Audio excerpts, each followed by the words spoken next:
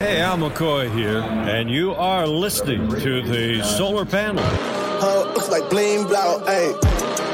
Yeah, you can't hold me down. Yeah, how you like me now? You want beef, then have a call. Looks like bling blow, ayy. Going up, going up, going up, going up, yeah. Going up, going up, going up, going up, yeah. Going up, going up, going up, going up, yeah. Going up, going up, going up, going up, yeah. Going up, going up, going up, going up, yeah. Oh no, Espo's mic is down again. Oh man, we started late. We had bad mics. That's just how it goes on this show. Dave's internet's gonna crap out at some point, and we know how. Hello and welcome everybody to another edition. I love how Espo drags everyone down with him. Hey, can you guys? All right, how about we actually start this thing now? Hello and welcome everybody to another edition of the Sun Solar Panel. Whether you're watching on the Fox Sports Arizona YouTube page, watching on the Sun Solar Panel, I messed that up too. The Fox Sports Arizona Facebook page, the Sun Solar Panel YouTube page, or whether you're listening on demand, wherever you get your podcast, we're happy to have you with us. I am Greg Esposito. Ahoy, hoy. It was not my fault that we started late today. We just didn't hit the go live button right at 8 o'clock. Yeah, that's my fault. That was Saul's fault. Yeah, that's right. And see, he just drags Saul down. I'm going to drag everybody down. If you're going to come at me. It's the day after Christmas. The time for being merry is over, I guess. Yeah, look. If you're gonna come at the king, you best not miss. And, that's what I'm saying. All right, here I'm we the go. king, the guy next to me is the Silver Fox, the Casanova.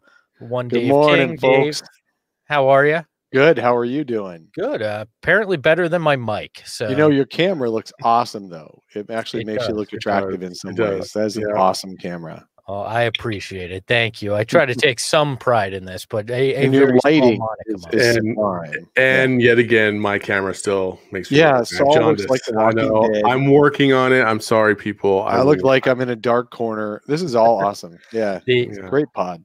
The man under me is the Carmel Thunder from Down Under, the one that's already spoken numerous times before being introduced.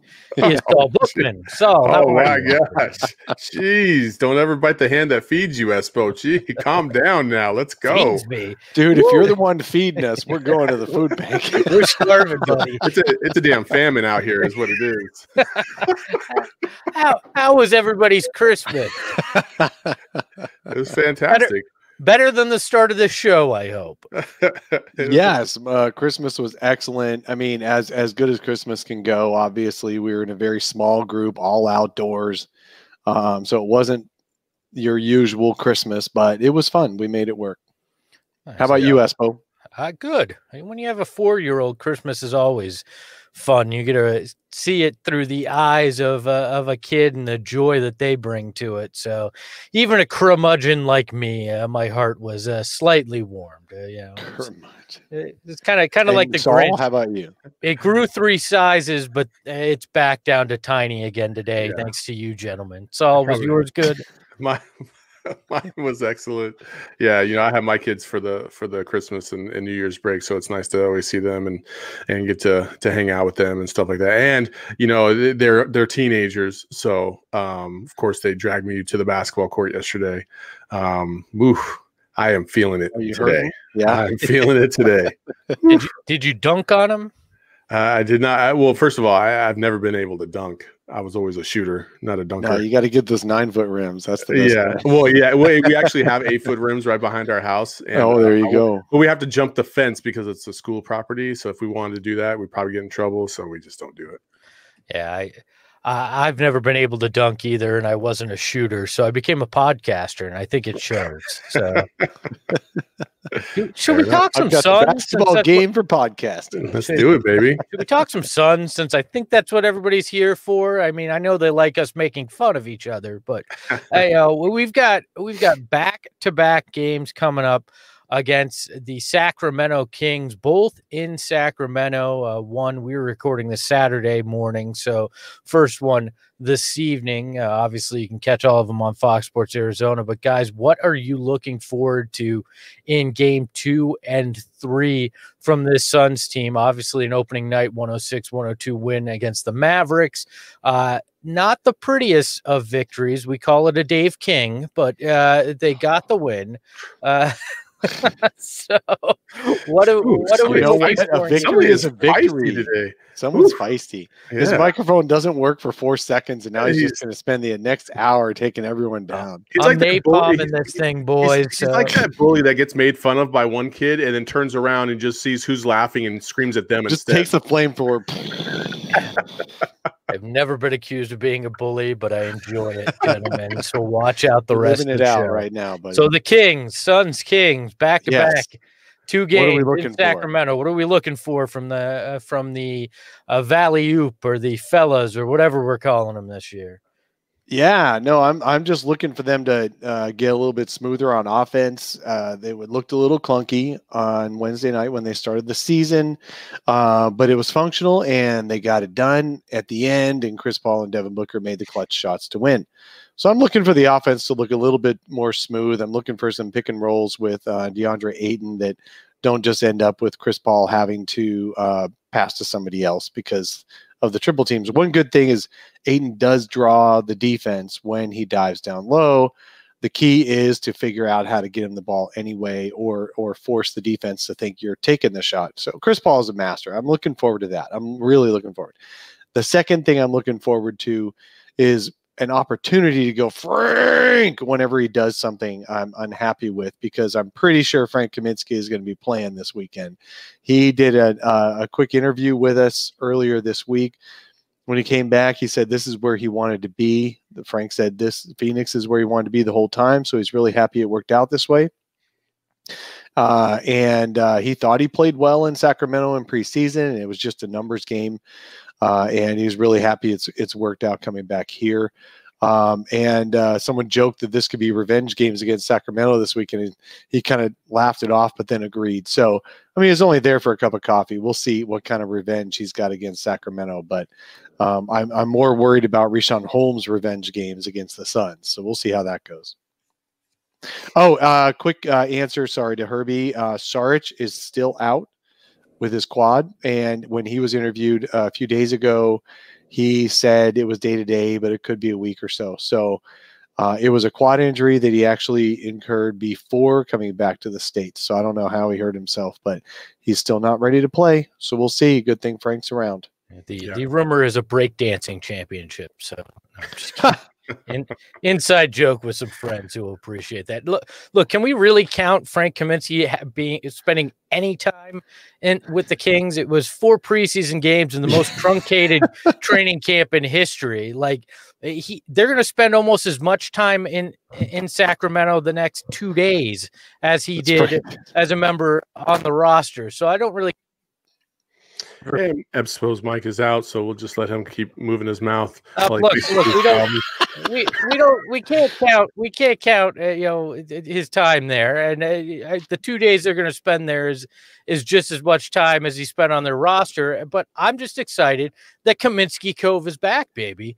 I'm selling property there again, right next to Langston Lagoon. So let's get this thing started. Kaminsky back. Saul, what are your thoughts? What do you want to see? Well, I mean, Frank coming back, it definitely helps the depth. I think you saw the lack of depth in the last game, and it could have gotten far worse had, DA picked up another foul or two a little earlier in that second half. So luckily the Suns were able to get through it, but they definitely need Kaminsky just to have another body in there to help out, another capable body, more importantly. I like Damian Jones and everything, but I think Kaminsky gives you a little bit more all the way around. And so I'm looking forward to seeing Kaminsky back on the court for a little bit, just to spot DA and maybe even a little Damian Jones. And so, but what I'm more importantly, what I'm looking for is this Sacramento team is no joke. Like they can score with the best of them. Mm-hmm. We saw that the other night against Denver. They beat Denver on the road up in Denver on a last-second tip, which was pretty cool. If you haven't seen the highlight, that was Buddy Hield running off the court. That was pretty hilarious. But this team can score, and it's not like Buddy Hield's dropping 40 points a game. I mean, they essentially their starting five drops 20 apiece all the way through the lineup. So they're a consistent bunch in terms of offense. Now, defensively, they're not as good as other teams, obviously, and so that's where the Suns could definitely make up some ground.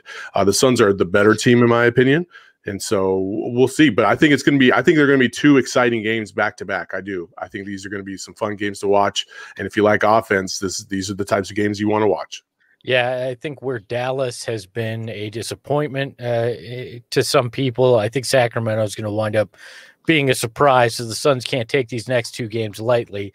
I hope the refs are a heck of a lot better than game one. And I don't want to be the guy that sounds like he's just going to bag on the refs all year, but that was a particularly bad opening night on Wednesday. And, for those, look, I'm not going to try to be a DA apologist. It wasn't a great game like we talked about in the post-game show. Yeah. But if you go back and look at those first two fouls, he was doing exactly what everybody wanted. He was aggressively trying to get position on the block, and those fouls could have gone either way. So I hope the refs are a little bit more balanced in their approach to calling the game in Sacramento this weekend. If you watched a little bit of the Mavs-Lakers game last night, what Luka was doing to the Lakers was no different than what he was doing to the Suns, yet he wasn't getting the foul calls in his direction half as much as he was against the Suns. And so when I was watching that game last night, that really irritated me because I was like, dude, that's not even close to consistent. I mean, Luka was getting fouls that I thought were like, what? You completely jumped into this guy and you get the foul? Like, I don't know, man. Especially the elbow to the face. Yes. Yeah. Yes. Geez. Well, It's amazing. It's amazing when you're playing LeBron and AD as opposed to the Suns. What happens? Not that refs are biased or anything, but no. The Jordan rules apply to other superstars, is what I'm saying. When I look at refs and the calls that they make, I more look for the positioning versus what they're supposed to be focusing on, as opposed to the call itself. Like my biggest irritant is when there's a ref on the top side making a call down low on the block where it's not even close to his area. Like, dude, what are you making that call for? It's not even your jurisdiction. Like, stay the hell away. You think you saw something, but you really didn't, and it's too late because there's no replay. So, just so irritating. Yeah, I hate focusing on the refs. I think a team should be able to overcome that stuff. It does get really frustrating sometimes, especially when you get those series of bad foul calls in a row that seem to tip the game. But I'm really happy that the Suns beat all that and still won the game. And I'm looking forward to seeing them be more consistent in that way this year. It'll be fun.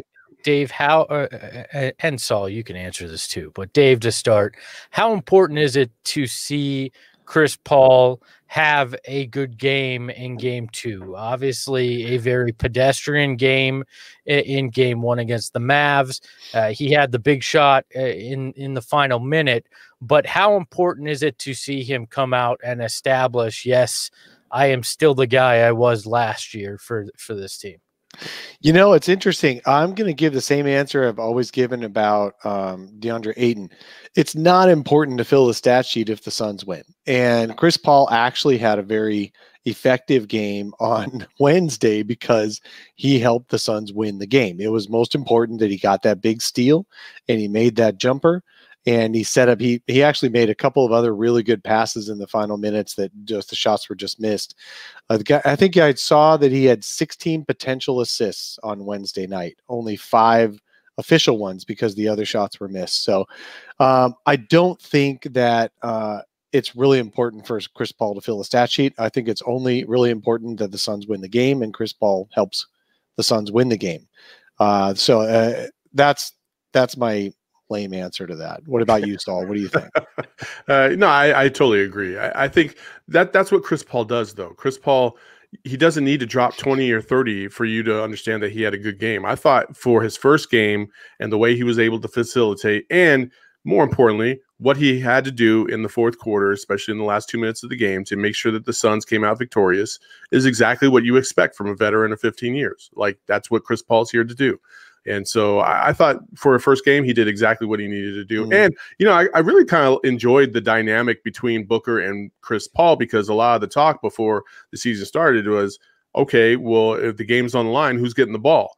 And it was funny to see Chris Paul kind of take the reins that second to last time. And then he handed it off to Booker, and Booker took it. And they were both equally fine with the other. So I thought that was kind of nice to see as well. I think that is going to get better throughout the season, that they're going to know when to defer to the other. Devin Booker's learning more and more. He started with Ricky Rubio last year and now continuing with Chris Paul on how to get open. He's one of the best off-ball players. That is a big scorer in the league. A lot of the big scorers in the league kind of take a play off when the ball's not coming to them. Devin Booker's constantly moving. I just love that. And their chemistry is going to just get better and better. Well, I don't think they did too bad in night one either with deferring too. It turned out pretty well. So if it gets better, that's extremely promising. But for me, I would like to see Chris Paul. I don't necessarily need to see 20 points from Chris Paul in one of these two Sacramento games, but I would love to see a big assist game where he is very much the guy we've come to know, the point guard, if you will, that people refer to him as, where he's setting up his teammates, because this offense looked pedestrian at times in game one. And I think it reflected in the fact that I think Chris Paul finished with 5 assists. Like I want Chris Paul to be facilitating that offense as much as possible in these games in Sacramento and really get it flowing. That's what's most important to me with him. I need to see that. I need to know that this offense can get back to how free flowing it was in the bubble. And I don't have any I don't have any qualms. I don't think that they're going to wind up not getting there, but I want to see it early, because as we're looking at this, I think every game, and it's cliche, but every game's important, especially when you're playing the West as much as you are early in this season, because the likes that Sacramento's of the world, and the Dallases of the world are going to be bunched up with you there for playoff seeding is very high. So I want to see them get clicking on all cylinders and in the next couple of games. So yeah, for sure. No, and I mean, we just had a question by Herbie Filafranca that how do we think CP's minutes are going to be in these back-to-backs? And that's a great question. We're about to find out. I think early on in the season he's probably going to play a little bit more. But as we, go through the season, I think, those back-to-backs, he'll take a little bit of time off on one of the 2 games. I'm not sure how it's going to work out, but I would assume tonight and tomorrow he's going to be fine because, the cool thing is that, it's not a back-to-back-to-back. So that's nice, I guess. I don't know. Well, they do have 5 games in 7 days. So here's my totally uninformed guess is that if the Suns win tonight, he sits out the second game of the back-to-back. That's my uninformed guess, because he is still they had said he was nursing, a sore ankle and stuff like that through training camp, and they do have 5 games in 7 days. And if you start 2-0, you can afford to go into that third game without CP. See, I don't see it that way. I think since this is one of these new back-to-backs, quote unquote, where they're in the same city, they're not traveling. I think that changes the dynamic here, where if he's going to sit out a back-to-back in this stretch, I think it's the back half of the December 31st, January 1st stretch there, where they play, I believe it's I'm trying to remember. It's the Jazz and the Nuggets, Utah, and then in Denver, back-to-back nights. I think if you're gonna rest him in a back-to-back, in the traditional back-to-back in 2 different cities, I think is where you're going to do it, because the Sacramento, I don't think this is your typical back-to-back. And as you see, they play Sacramento Saturday night, Sacramento Sunday night. Both of those, you've got tonight, Saturday night, an 8 p.m. tip on Fox Sports Arizona, and then Sunday, a 7 p.m. tip on Fox Sports Arizona. But when you look at it, You've got Tuesday on national television. They're definitely not going to sit him when they play the Pelicans on TNT. They're 100% going to play him there. And then you've got the back-to-backs on New Year's Eve and New Year's Day in Utah and then in Denver. I think if you're going to sit him at all, it's that game in Denver.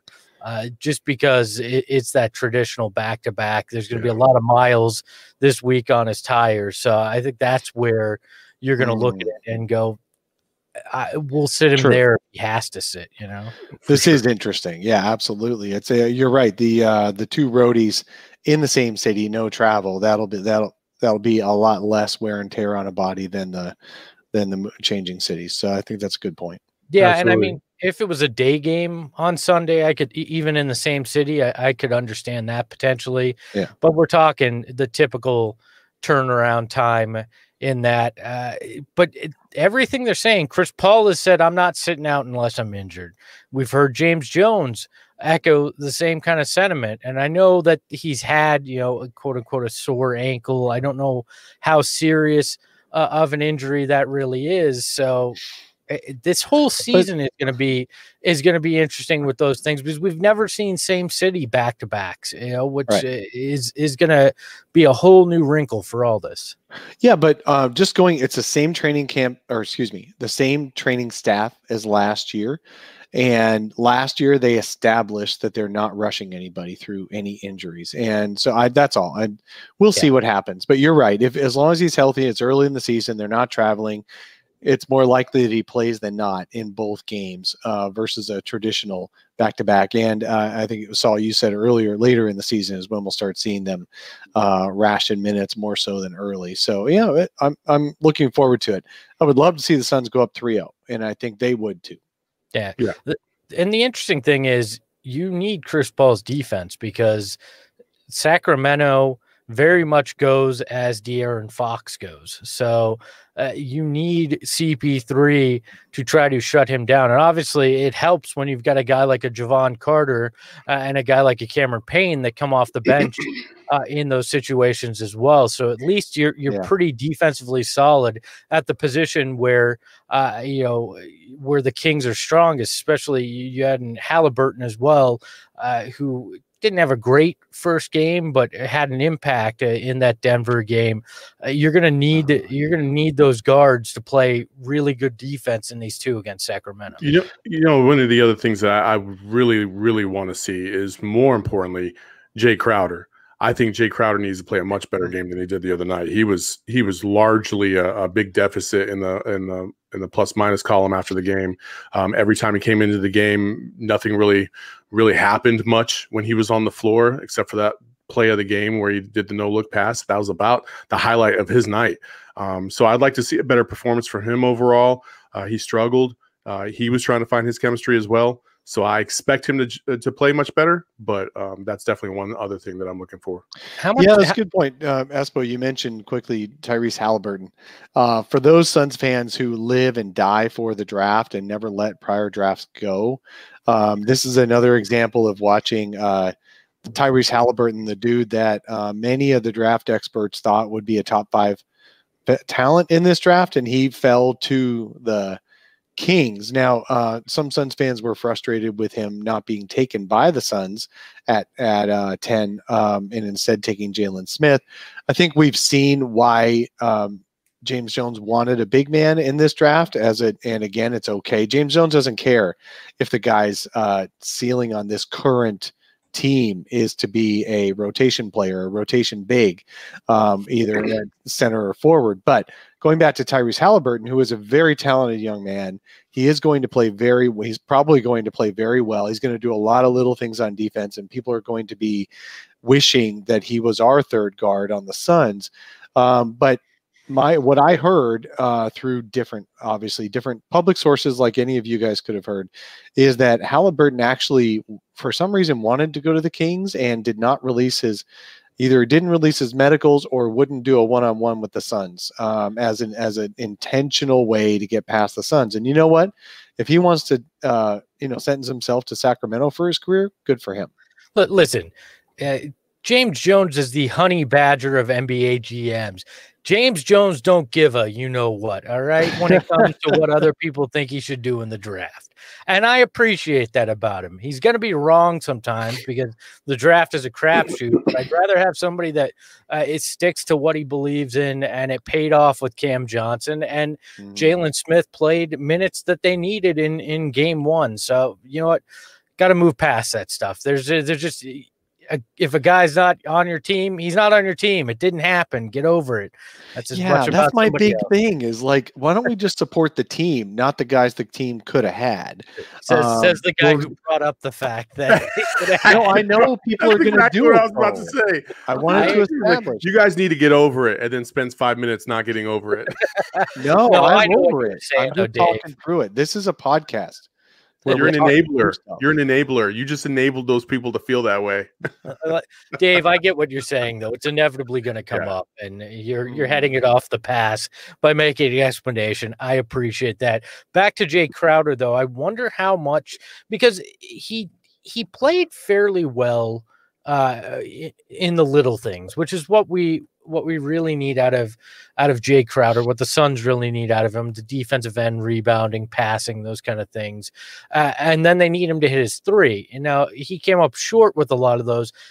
I really wonder how much of that had to do with, playing limited in the preseason, just coming off a long run with Miami.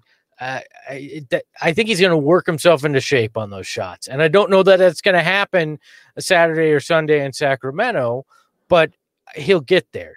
There's nobody's ever questioned his ability to do those things. I think it's just physically he's got to get there, because that was what those shots looked like from deep on Wednesday night. I don't know if anybody else noticed that, but that was just kind of the way I perceived it.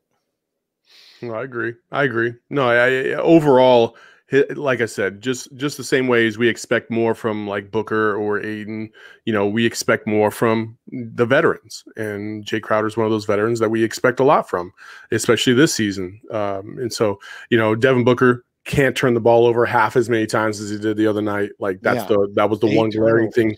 Yeah. And he really struggled in the second half for whatever reason. It just didn't look like, the first quarter he comes out and he had such a nice rhythm and flow to his game. And then it just like completely went away. I don't know what happened there. But he found it when he needed it most in that fourth quarter with that big shot. So, and that's why Devin Booker's Devin Booker. But everybody else needs to find that rhythm as well. And it's hard in the first game after a truncated off season. These guys haven't played since mid-August, and all of a sudden you have preseason games, and then real games are just a different speed. Just like they say the playoffs is a different animal, regular season is completely different from the preseason as well. And so I'm just glad that they won the first game, got that out of their system, and hopefully we'll see smoother and better basketball moving forward. All right. I got one for you. Over under, guys. 9.5 minutes, Damian Jones on the court in either of these Sacramento games. I'd say over. I'm going over. Unfortunately. Ooh. I'm going to say under. I think he'll come in within like the first 7 or 8 minutes. Well, I'm saying total minutes he plays, 9.5 minutes. Oh, not when he comes into the game. My bad. Over. I don't know. After watching Wednesday night, he may have 6 fouls in 9 minutes. The way that happened, I have not seen a guy look so lost since the first time I went on a date. All right, like, oh Jesus, he looked like a fish out of water out there on Wednesday against the Mavs. Like anything that could go wrong did go wrong, and that's just that's just the way it looked. He did not look ready to be playing in an NBA game. Jalen Smith sticks looked like he knew more of what he was doing than Damian Jones, and I think he jumps him in the rotation. Well, I tell you what, the signing of Frank Kaminsky also takes away a lot of the minutes that Damian Jones might have gotten. I really do think Damian Jones is destined for the Cheick Diallo role. It's not that he doesn't have to have a big role. The problem on Wednesday was there was nobody other than a rookie behind DeAndre Ayton, and DeAndre Ayton got those 3 fouls in the first quarter. So same thing with Sheck last year. He played good minutes when everyone else was hurt. So I just think, though, that with Frank joining the team last second, not quite being ready, maybe he's ready. Maybe he plays all the minutes and Damian Jones barely gets off the bench. That's fine. But I think for this weekend, Jones is still in the rotation. That's why I went with the over. But I think after this weekend, it's probably going to be an under for the rest of the year. I'm surprised you didn't bring back up Jonathan Motley and you wanted him to come back to the school. Jonathan Motley needed to be replaced, and I was happy with Frank Kaminsky coming in to replace him. And you know how bad somebody has to be for Frank to be a definite upgrade. Hey, you shut your mouth when you're talking about Frank, all right? Let's talk Jonathan Motley a little longer, though. God, Let's go back up Motley again. I will figure out a way to mute your mic from here. I don't have those powers anymore. Look, if Damian Jones is playing major minutes either Saturday or Sunday, that spells trouble for the Suns. By the way, Espo's the one who brought up Damian Jones. I was just talking about Damian Jones, so don't give me crap, Saul, for talking about Damian Jones. Jeez. Look, I look at it, and you look at what is it? Hassan Whiteside, Marvin Bagley the third. You've got Rashawn Holmes on the Kings roster, I believe. Still, like, they're gonna feast if you throw out Damian Jones out there. I mean, but you can't. But you can't replace Damian Jones with Sticks. That ain't gonna happen because that dude's gonna get beasted down low by Rashawn and Whiteside. if that's your fault. So is Damian Jones. So let's just put Damian Jones won't get beasted down low, but he will foul out. Yeah, he will foul out in those 8 minutes that he plays. He won't get beasted. He can match up with those guys. You know what I mean? Like, he'll get beasted and foul out. You're going to get a lot of end ones if Damian Jones is out there. I get beasted by anybody that's even over 100 pounds.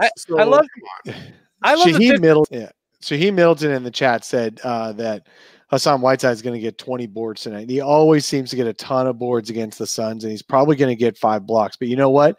That doesn't mean they're going to win the game. And you don't have to win every single matchup on the floor in every single minute to win the game. I think Hassan Whiteside, there's a reason he only got a minimum. He got the same money Frank Kaminsky got this offseason. All right. So he is a player. He's a good player. He puts up the stats, but his teams don't want to keep him. So I'm not worried if he gets 20 boards. That doesn't mean the Kings are winning. That's all I'm saying. Look, the Suns Solar Panel, the only Phoenix Suns podcast that'll talk about the third string bigs. Like that's he's going to end up. Okay, you're over under. I think it's 30 minutes for Whiteside tonight.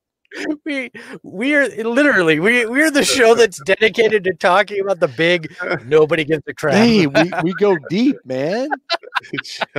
Now let's talk about Tyshawn Alexander. What's the over under? Oh my God. So predictions for these two games in Sacramento. What do you think the Suns come out of the Cowbell City with? I actually think they're going to split. I think they'll win one and then they'll drop the other. Depending on which outcome is tonight, the opposite will happen tomorrow. I know. I just said 1-1, so obviously that would have to be the case, right?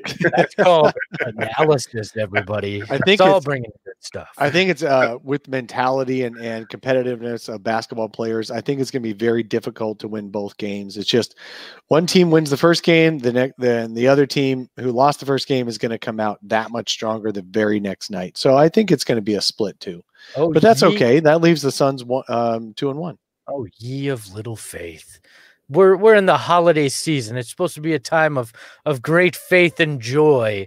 I'm saying 2-0. Let's just roll with it. Why not? Let's say they come out of Sacramento with 2 wins. I do think they are the better team. The fact that they're not actually traveling for a second game, they get to stay in Sacramento. We're getting a lot of 3-0 in the chat, which I really hope means they finish 3-0 and not that they think in 2 games the team's going to go 3-0 because improbability there, guys. I don't think that's it.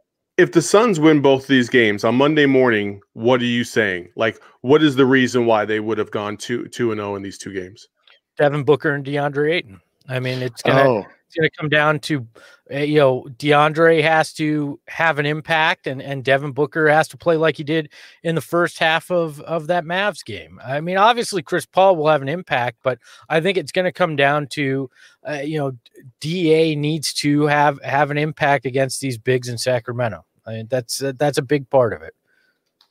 Hey, I think actually, and it's funny. I think it's Herbie, the baller in the chat, said that we've spent more time. We've talked about Motley and Kaminsky and Damian Jones, and we haven't yet to bring up the MVP from Wednesday night, Mikal Bridges, and we haven't talked about Cam Johnson much, other than mentioning that he was a good draft pick. Do they play those guys? I'm actually going to say those guys are the key to winning both games this weekend.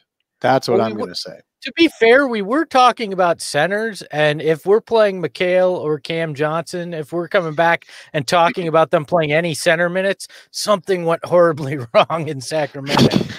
Something went wrong. Look, Mikal Bridges was undoubtedly the MVP, and we talked about that after the game on Wednesday. Mikal is a guy that's going to lock down whoever he's playing, and offensively, he became significantly more aggressive. That was something that people wanted to see. They'd even said it during the bubble run, and in game one, he was not shy. You can't say he was shy offensively, and it paid off. And I hope that's his new mentality on offense, because it was very much like his mentality on defense. It's I'm coming in and I'm going to have a huge impact. And I love what I see from Mikal Bridges. He very well may go down as the Suns' best pick in that draft. And that's not a knock on DA necessarily. It's just how dynamic Mikal Bridges is proving to be. If offensively he continues to grow, the sky is the limit for this kid and what his impact will be on the Suns. Yeah, absolutely. He's just fun to watch. He's Inspector Gadget for sure, because he's just got such. I mean, he pulls out any play he has to pull out to make the difference. So good for him. And Cam, I introduced that Cam Wow nickname last year, and that one's coming back. That guy is the bomb. I love watching him playing. And you know what? He kind of looks like a ShamWow because of the hairstyle he's got. He could really clean your floors with that hair.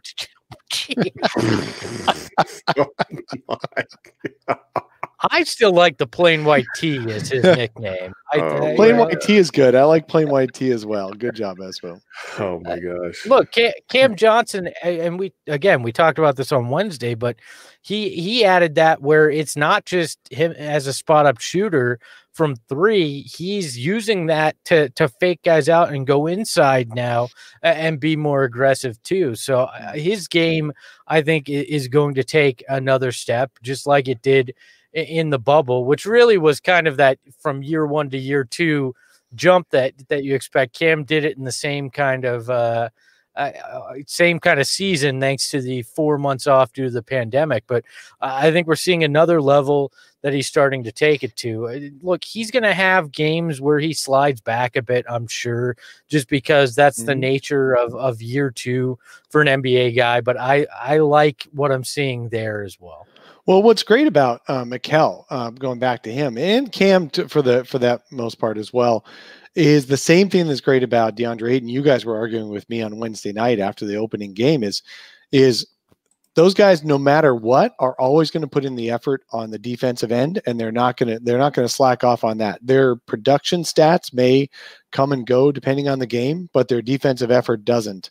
And you guys were pointing out that same thing with DA. So I like the fact that most of the Suns rotation, same is true of Cam Payne, same is true of Javon Carter, who we haven't talked about yet. I feel like Javon Carter is going to have one of the two nights will be a breakout game for him.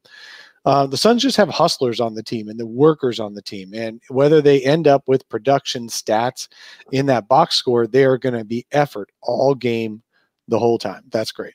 Let's fire up the jet. We haven't done this before on the show, but we're going to fire up the jet, the G7, because that's just the kind of money that we're making. We're going to get on that private jet and we're going to go around the league, baby. We got some questions from around the league. The association, obviously a busy few days, Christmas being one of them yesterday. And let's start off with our first question. What are the chances that Kelly Oubre remains a Warrior the entire year?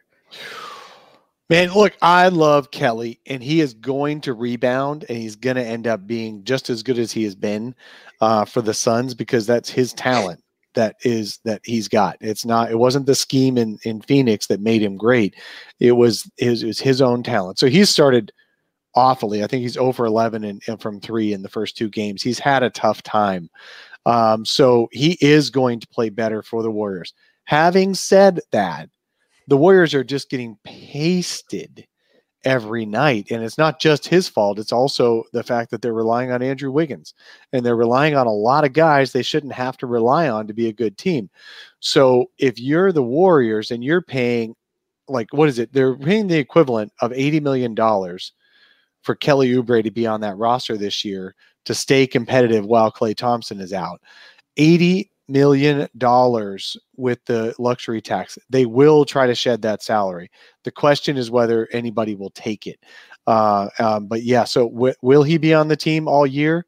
Probably not. But I do think he's going to rebound and be a very good player again before that trade. I mean, the difference between Kelly Oubre on the Suns and Kelly Oubre on the Warriors is that the Suns never won world championships.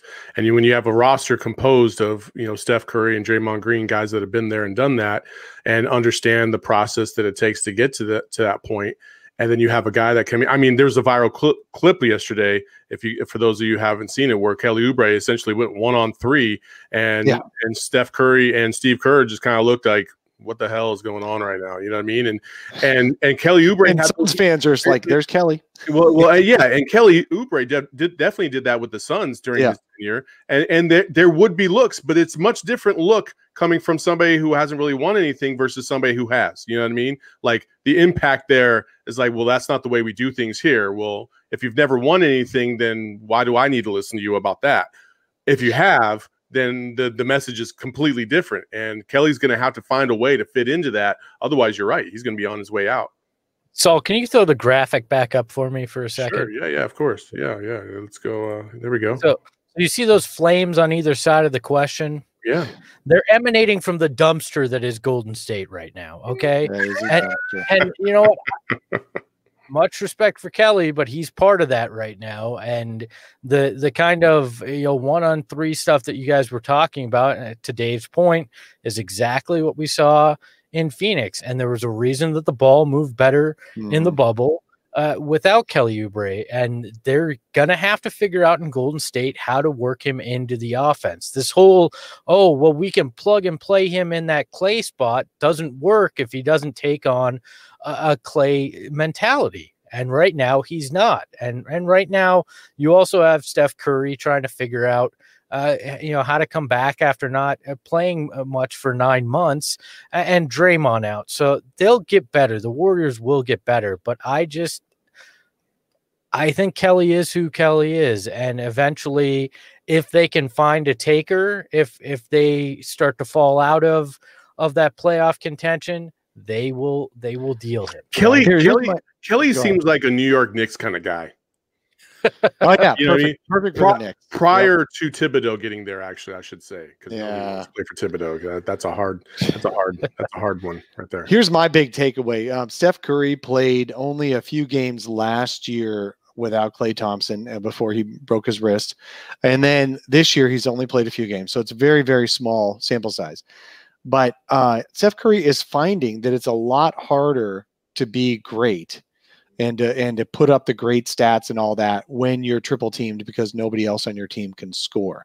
And Devin Booker was given crap for that, losing by 30 but still scoring and all that for years. And Booker found a way to score anyway and be efficient and become one of the most efficient shooting guards in the game.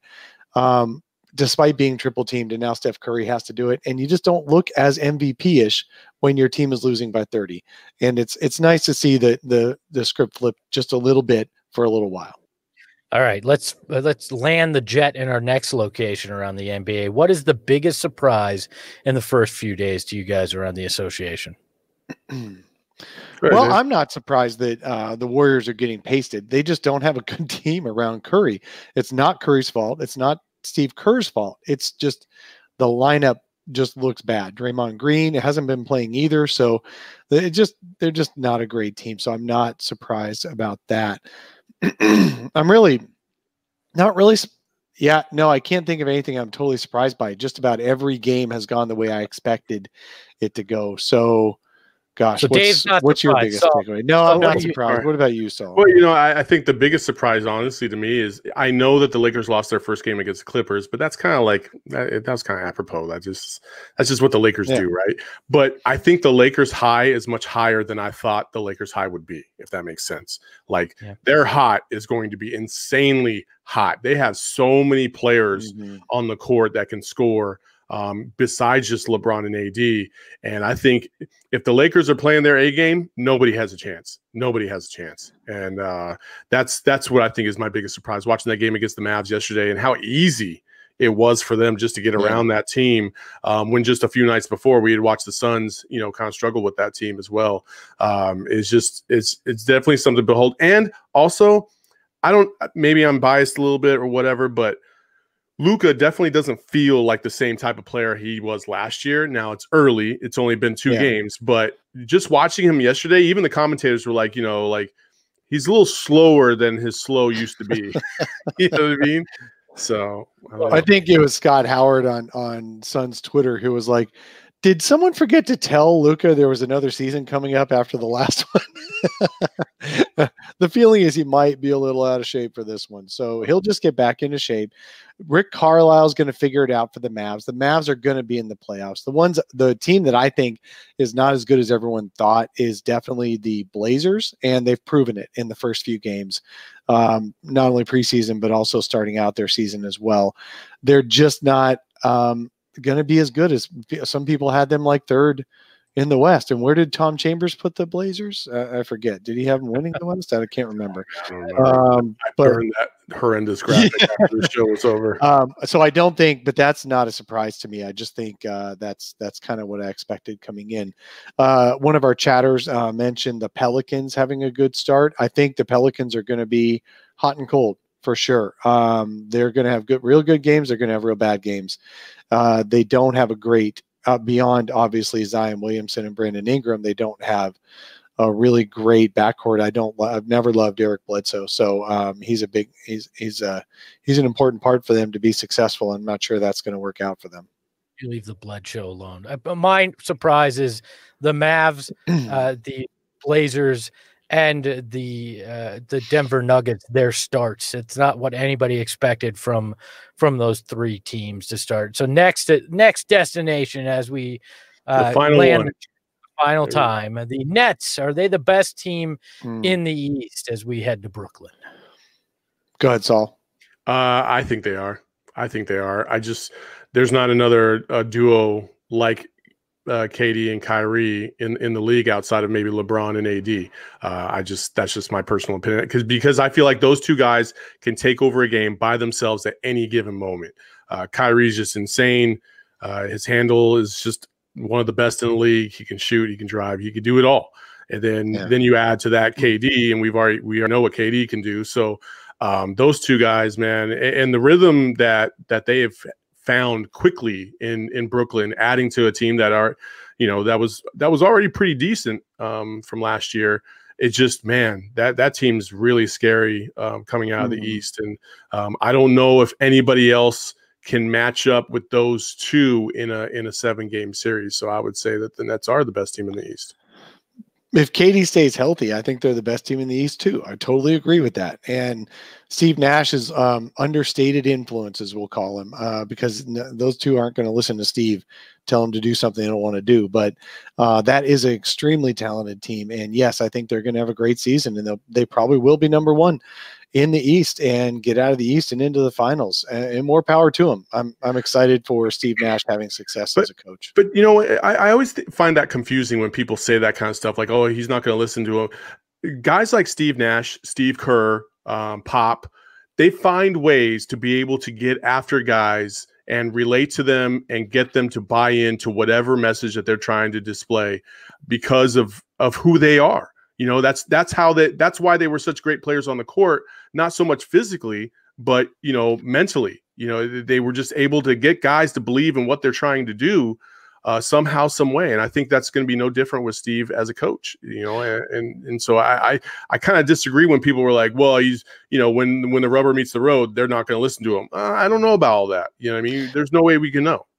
We don't know. You're right. Absolutely. You don't know.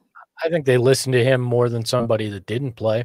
They have respect for him because they know he was one of the best. And I think that's one of the ways you're going to get to Kyrie Irving is that he knows that you know what you're talking about. You're not just some guy who's studied film. You're a guy that's been out there and played well.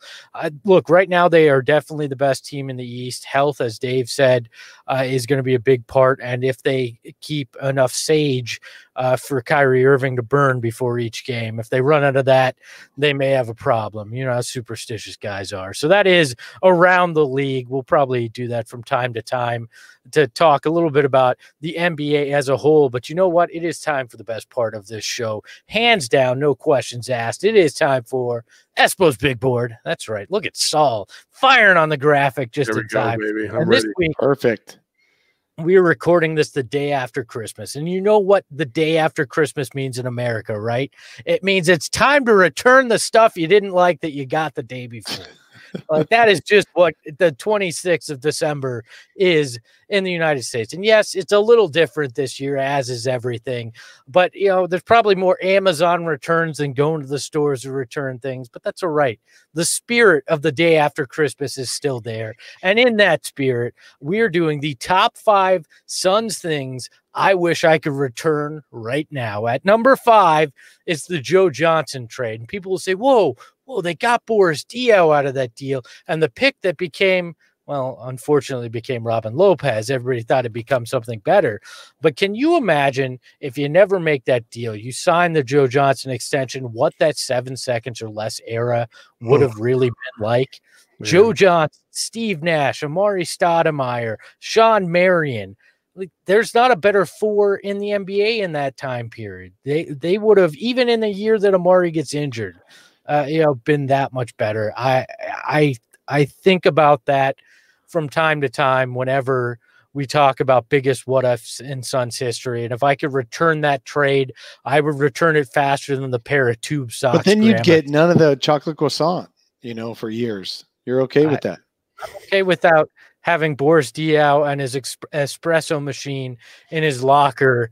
If I can keep ISO Joe and those big shots that he would have hit for Phoenix. Yes.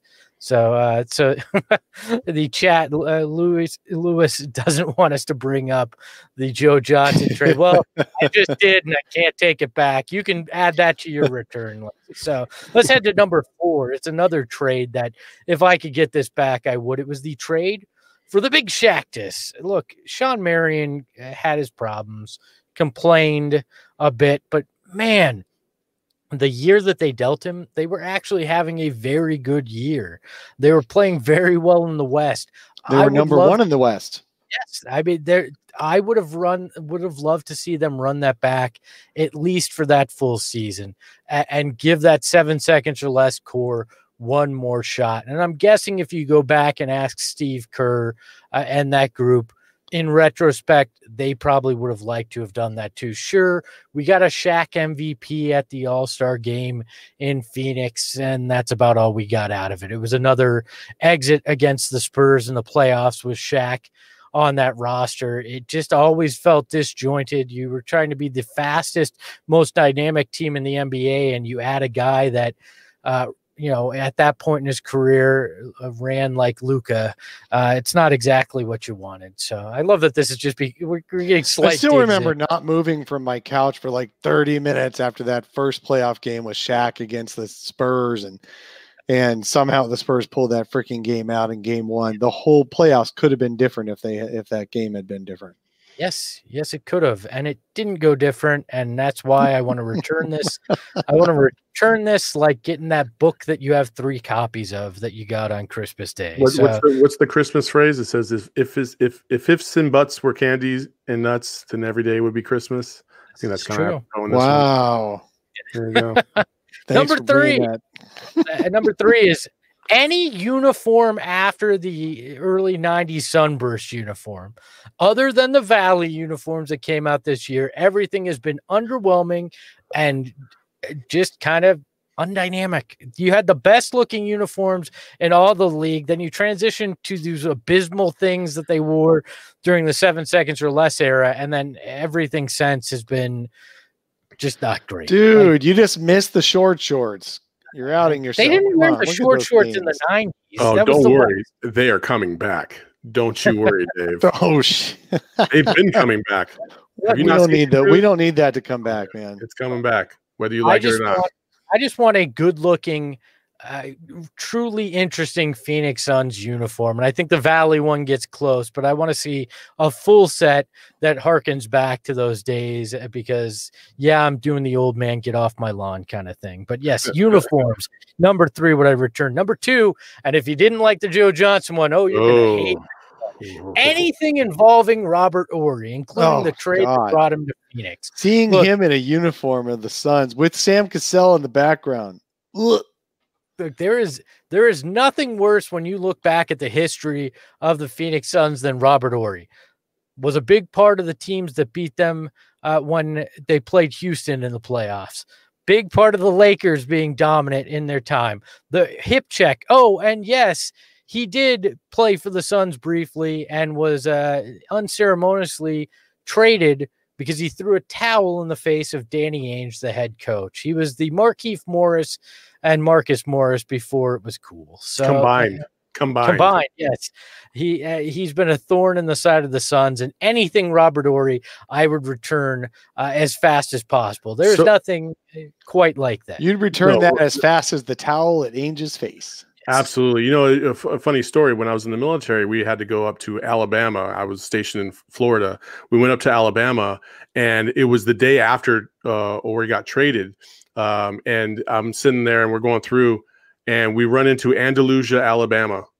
And if you don't know where Andalusia is, you don't need to know because it's like a small podunk town.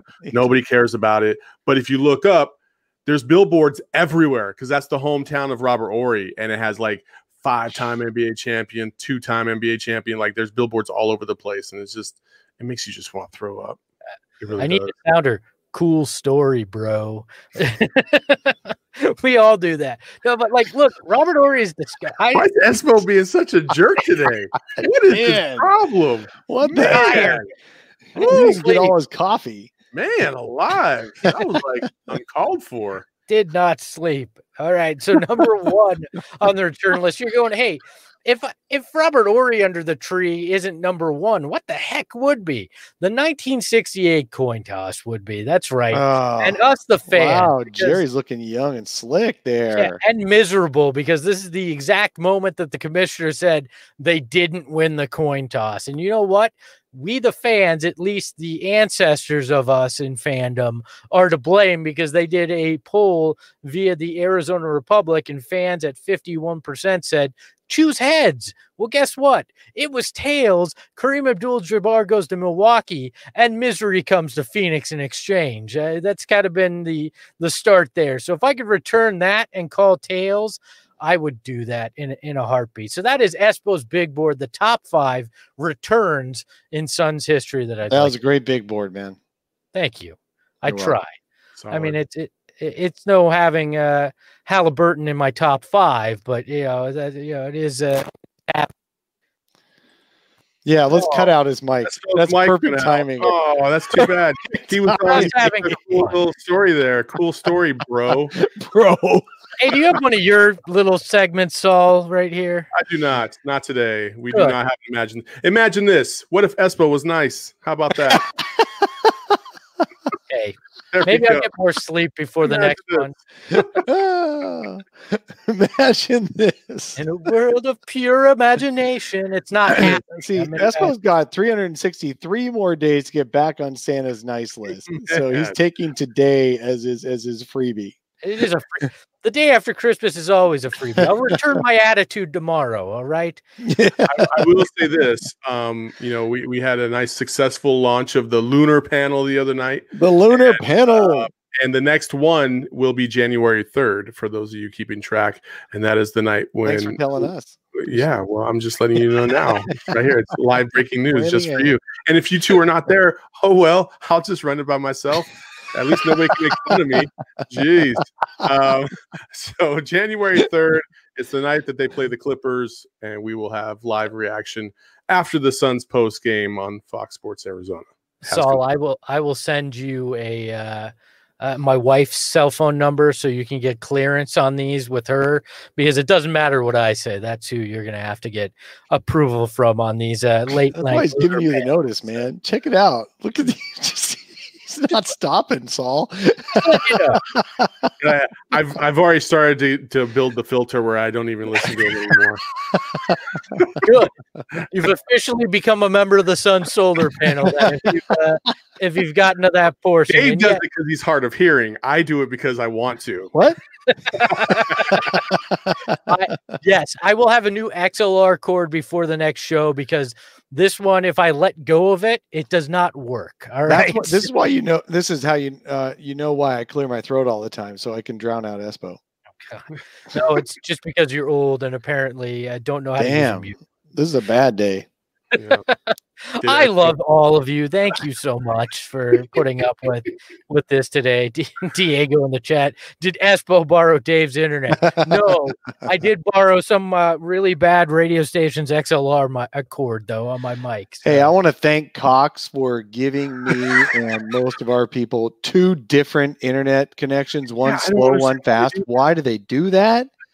And my laptop for the lunar panel picked up the slow one, and I didn't even realize during the thing. So sorry about that. I'll check and maybe tell my laptop to ignore that.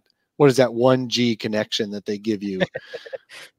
Hey, it's the 1G. Don't you rip on any kind of G here? All right. All right, Espo, whatever you say. Yes, B's in the chat. You can buy a timeshare in Kaminsky Cove. Hit me up on Twitter. Special prices until he plays his first game, so you can still get in on that if you're wondering. Hey, let's make one prediction here. My prediction is Frank Kaminsky is going to get an almost double-double in one of these games this weekend. Ooh, that's not a bold counting prediction fouls, right there. Right? Boom. Not counting fouls, no. No. Points, rebounds.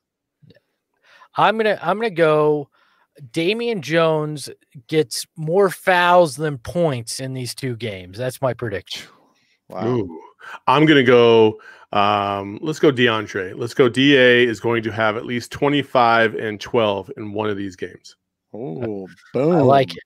I will take that. And Landon in the chat, one of our flaming ballers, says this solar panel would have been great if Espo didn't decide to throw salt in my old son's rooms. He did, man. He was going after everyone today. Flamethrower. Yeah. If the listeners thought they were getting away with it's almost as if he didn't get what he wanted for Christmas. What did you get for Christmas, Espo? Cole. I had to show up here with you guys 2 times in 4 days. You know what? Give me your wife's number so that way I can text her and be like, hey, what did you do to my man yesterday? What is his problem? Yeah, I tell you what, man. Paul, if you could get his wife to be nicer to Espo, he'd probably really appreciate it.